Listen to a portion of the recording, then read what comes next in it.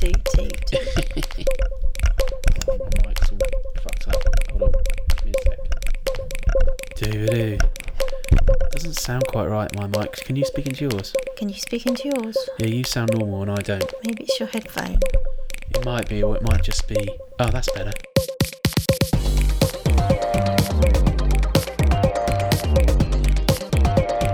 It's just something to do with angles. That's what she said. Hello, and welcome to Refigure, the podcast... No, I popped it. The podcast, our weekly show about culture, the arts, tech, diversity, and anything else we can think of. I'm Christopher. And I'm Reefer. Hooray, you're here. How you doing? I might use my meditation voice for the whole thing. And relax. So someone told me that they, by accident, listened to my Meditation with Reefer podcast after they'd listened to our podcast, our Refigure podcast, and they were like, why is Reefer speaking so slowly? What are we talking about today? Like everyone else, we watched the first episode of His Dark Materials, the new BBC HBO co-production of the classic series of fantasy children's novels by Philip Pullman. I keep popping the mic. So we could talk about that. We also went to the actual live theatre this week. It was so scary. We went to see Frankenstein, production by True Story Theatre, which is a local company in Brighton.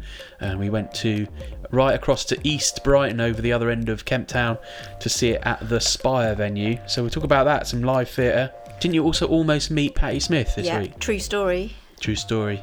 My friend Emma Hogan came down from London to check out a venue. She works in the music industry. She wanted to check out a venue that's conveniently located near my house off London Road at St Bart's. And we went in there to have a look around and nosy around before we were going off to see Margaret Atwood speak. We realised, there's another little makeshift stall next to the polystyrene cups and the digestive biscuits that the church were laying on for whoever was signing their books and doing a bit of a turn in front of the altar. And who should it be but Patti Smith?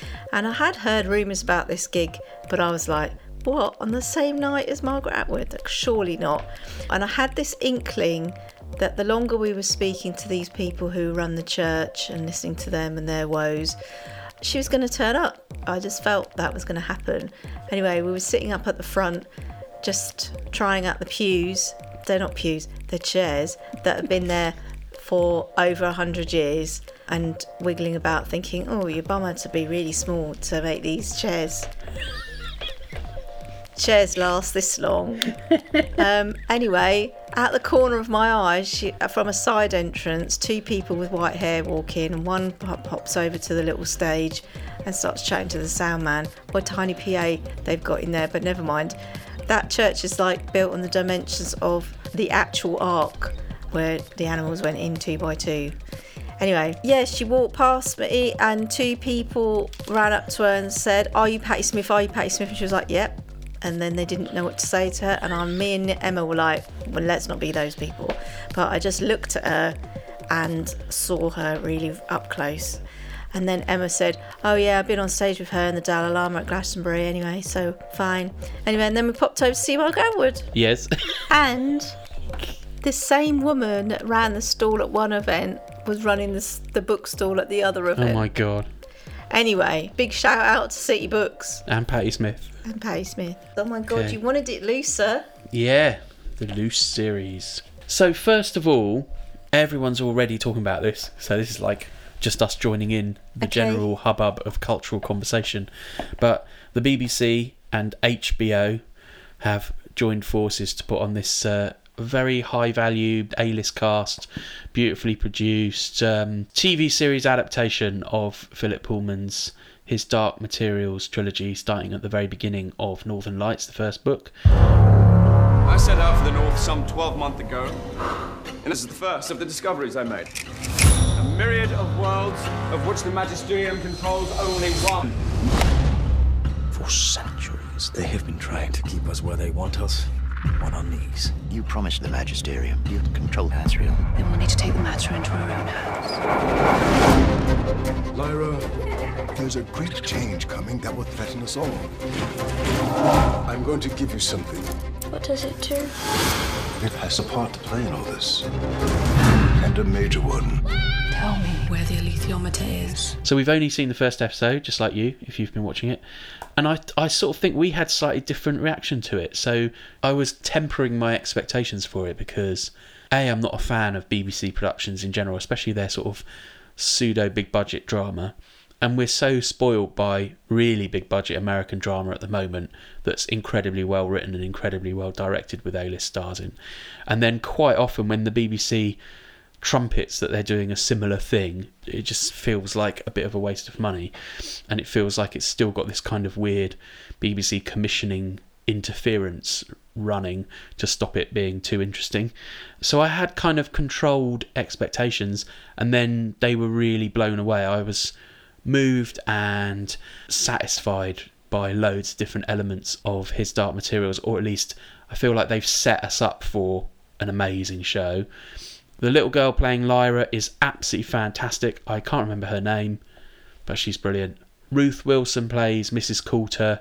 She was just the right amount of kind of warm and enticing and interesting for the little girl Lyra, who is the main hero of the story, who has to be teased away from her hidey hole in Oxford and go to London with Mrs. Coulter.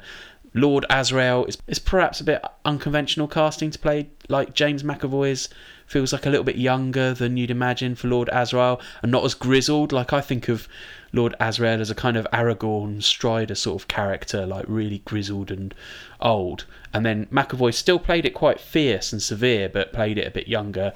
That was amazing too. I got a fully enriching experience from it, that first episode, and it makes me very excited to see the rest. But I got the feeling sat next to you that you weren't as into it. Maybe I'm just not in the mood for this sort of fantasy.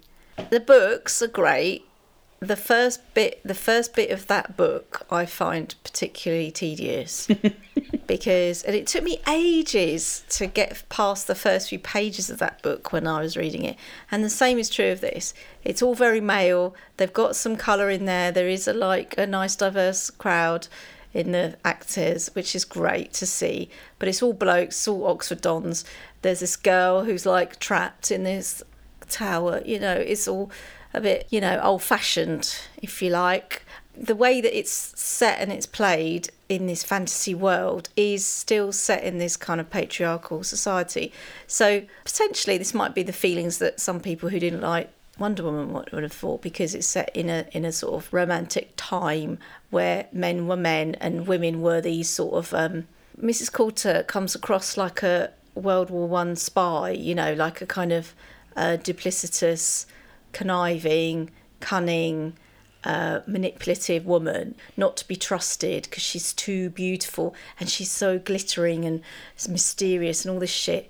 I find that all a bit tedious now these days, and knowing that on our bookshelf, like most of you, dear reader, I'm sure, most of your sci-fi and fantasy, you might have a bit of Margaret Atwood in there and Ursula Le Guin, but most of it is written by old white dudes, and it's just a bit tedious. When I was younger, when I was a kid, I used to identify with characters that were one girl out on her own having an adventure, and maybe I'll lighten up a bit about this series when she gets to actually having the adventures of the big bear.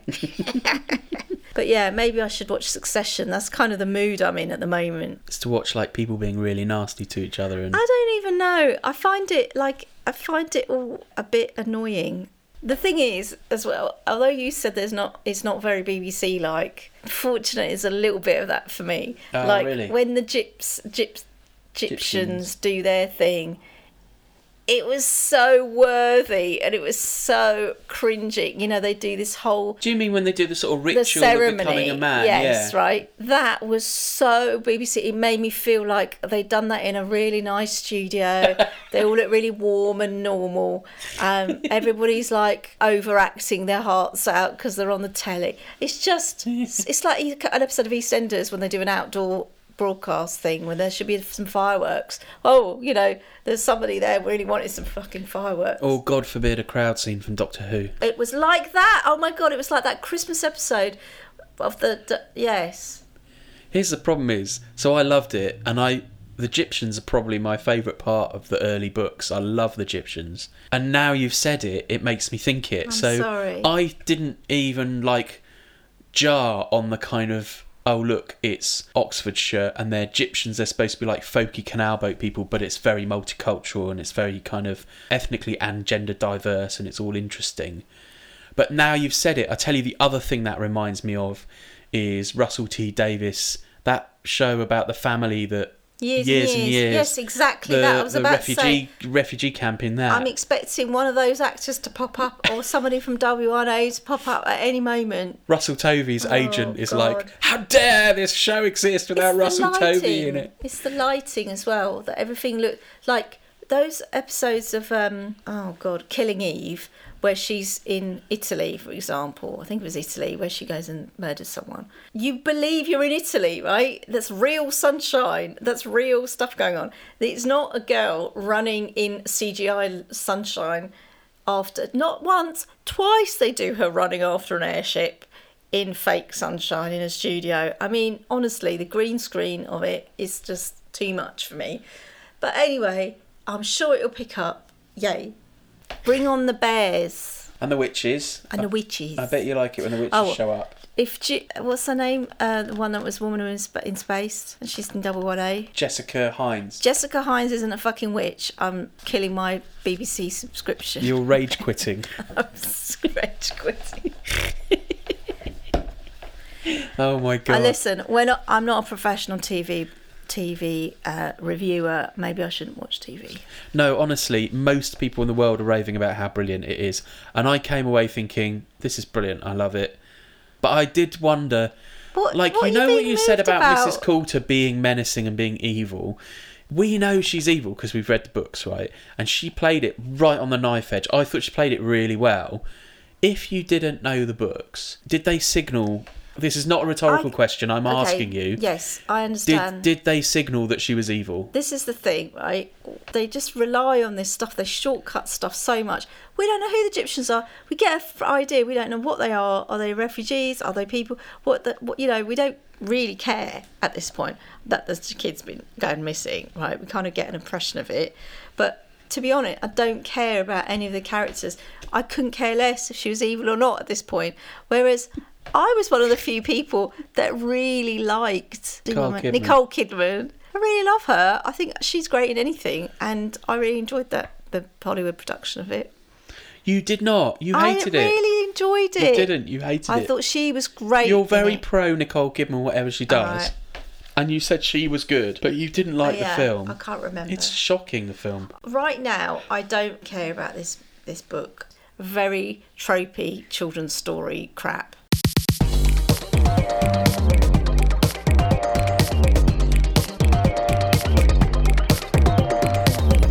We went to an actual bit of theatre this week. We went to see True Story Theatre's production of Mary Shelley's Frankenstein, starring Gary Sefton as the monster, who also adapted the book and directed it as well, and he's half of True Story Theatre, and they put it on in East Brighton's beautiful deconsecrated church venue, The Spire. I sort of dragged you along to this a little bit. What did you think of it?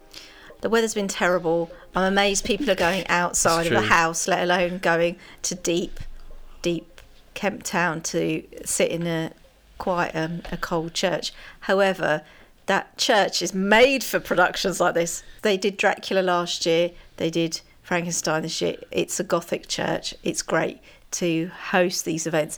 And I was really... found it brilliant that you've got an audience, pretty diverse audience. There were kids there, families, even some people of colour in the audience. Yay.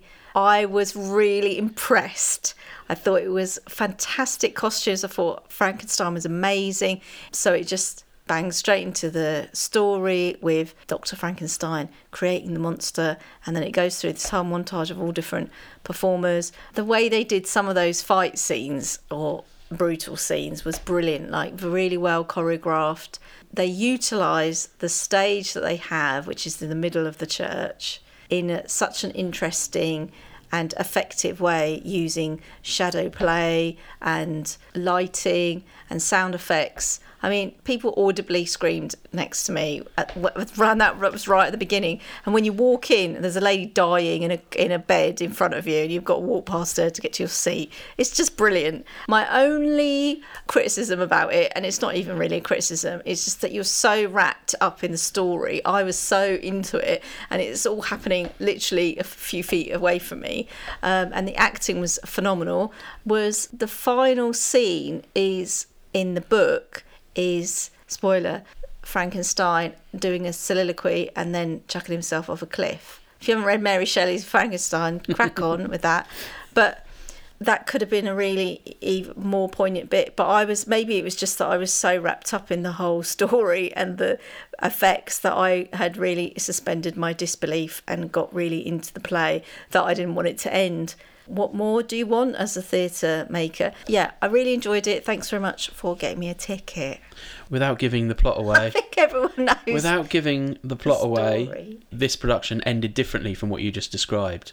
It was an interesting ending. Can't say what it was because we want people to go and see it.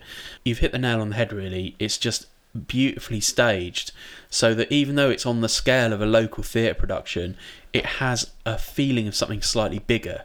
You could see the same staging in a really big off-West End show or something. There's a gauze that comes down, so they can do particularly gory things in silhouette, so you can still see it's gory, but you don't see every detail. That was really clever. Gary Sefton's costume as the monster is spectacularly good. It's really gross, and I loved it as well. So that's a thumbs up from us. I think we're really spoilt in Brighton for some amazing performance art, and we should be careful about saying that we're surprised about it, because local theatre in Brighton is of a standard that you just don't see outside of London, I don't think. And it's Brighton and it's local doesn't mean at all that it's Amdram. It's totally professional and great. That is very true. I mean, they've sold over 3,000 tickets already for that show. Quick, do the math. Yeah. So we recommend it if you're within reach of East Brighton or Kemp Town area. It's at the Spire. It runs through till the 9th of November. And what you want to look up is True Story, one word, theatre, Frankenstein, the Spire, and you'll find tickets. Some nights have started to sell out, but there are definitely tickets you can get. Excellent. Truly excellent. What's next? Is it time for reading? I just wanted to say that I had a sort of reunion with 3 old friends, and I was trying to explain what the fuck this podcast is about to them.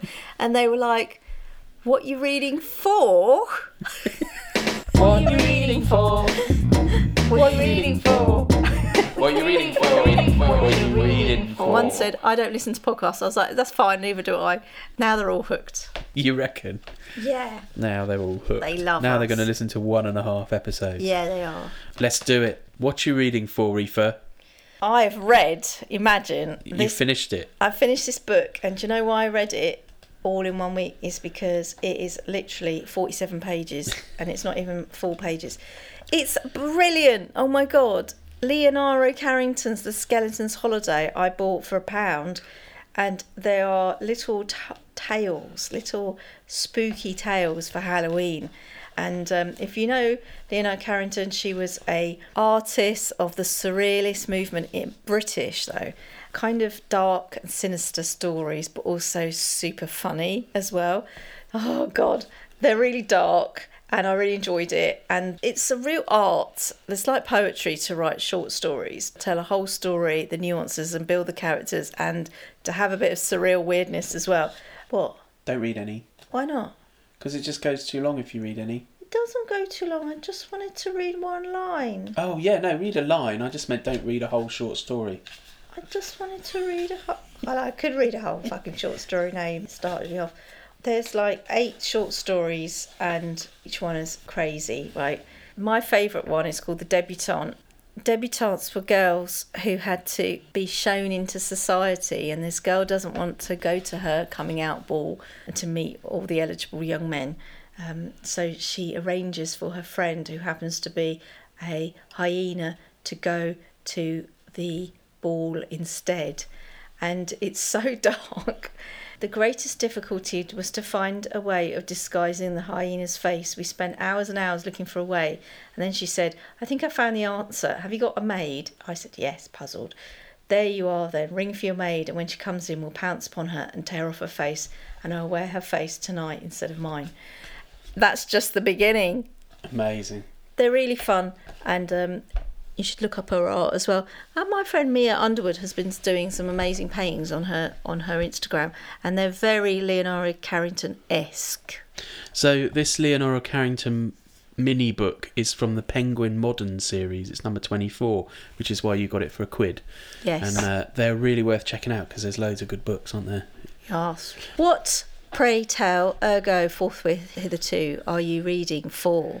I'm reading this weird little book that isn't my normal reading material.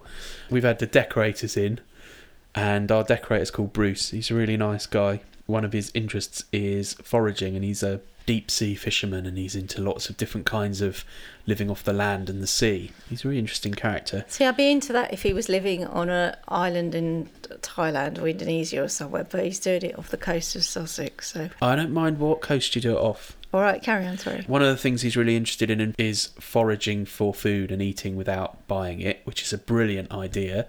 And while I was chatting with him, I ordered off Amazon the cheapest book I could find on food for free, which is called Food for Free, and it's a Collins gem. So it's one of these little educational books.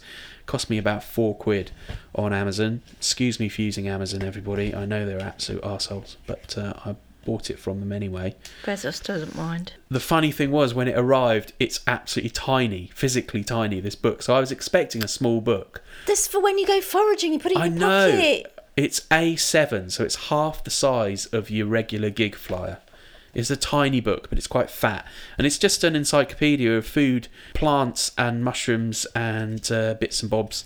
Open it at random, tell me. Oh, well, that's a good idea. Stuff you can find in the countryside that you can pick and eat. So I'll open this at random. Ramsons, also known as wild garlic. Now I'm going to read from the frickin' book. Also known as wild garlic, large colonies of ramsons can often be smelt tens of yards away, and garlic woods sometimes figured as landmarks in old land charters, simply because of their smell. Very good. This has this sort of blend of natural history, usefulness, sometimes a couple of recipes in here as well, and it's all written by one bloke. It's not sort of compiled by computer or anything like they would do nowadays if they made one of these books. Them computers type. Yeah, this is just a bloke called Richard Maybe, and he originally wrote it in 1972, but this minute pocket edition is from a few years ago. I mean, I haven't actually been out foraging yet, but I am going to go foraging. I might do one of those foraging. There's an amazing Half Man, Half Biscuit song about organised walks in the countryside, like bat walks and nighttime bird walks and all that. It's really funny. It's off their new album. Who the fuck are you? Trying to govern everybody's bat walks. Who the fuck are you? Trying to be the big I am. Well, So that's Food for Free, Collins Gem by Richard Maybe. It's like one of those little bird watching nature books. I like it. Yeah. There's probably an app you could have bought. That would have been easier. Yeah, but there's something about it being on paper, and not being on a phone. Let me open it. Let me have a go. I just saw walnut pickle in there. Yeah, all right. I didn't grow up in the countryside, so I couldn't give a shit. Let me have a look. What do I get? Thyme. Wild thyme. Our friend Kelly Kemp has a shop in Portsmouth called Wild Thyme, spelled THYME. And literally only last week did I understand the pun. It's called Wild Thyme. And I was like, oh my God. But anyway, that's where I opened it up at. Very nice. Thank you very much for listening. Thank you very much. Thank you very much. No, thank you very much. Ergo, hitherto, forthwith. We shall see you next time on the podcast. Thank you very much for listening, especially you. Find us on Facebook at RefigurePod. Find us on Twitter at RefigurePod. Find us on Instagram, Refigure UK. And we'll talk to you next week. Like and subscribe. Yeah, please be nice to us. 3 stars no, 5-star good. Yeah, 5 stars, bitches. That was really fun. Goodbye.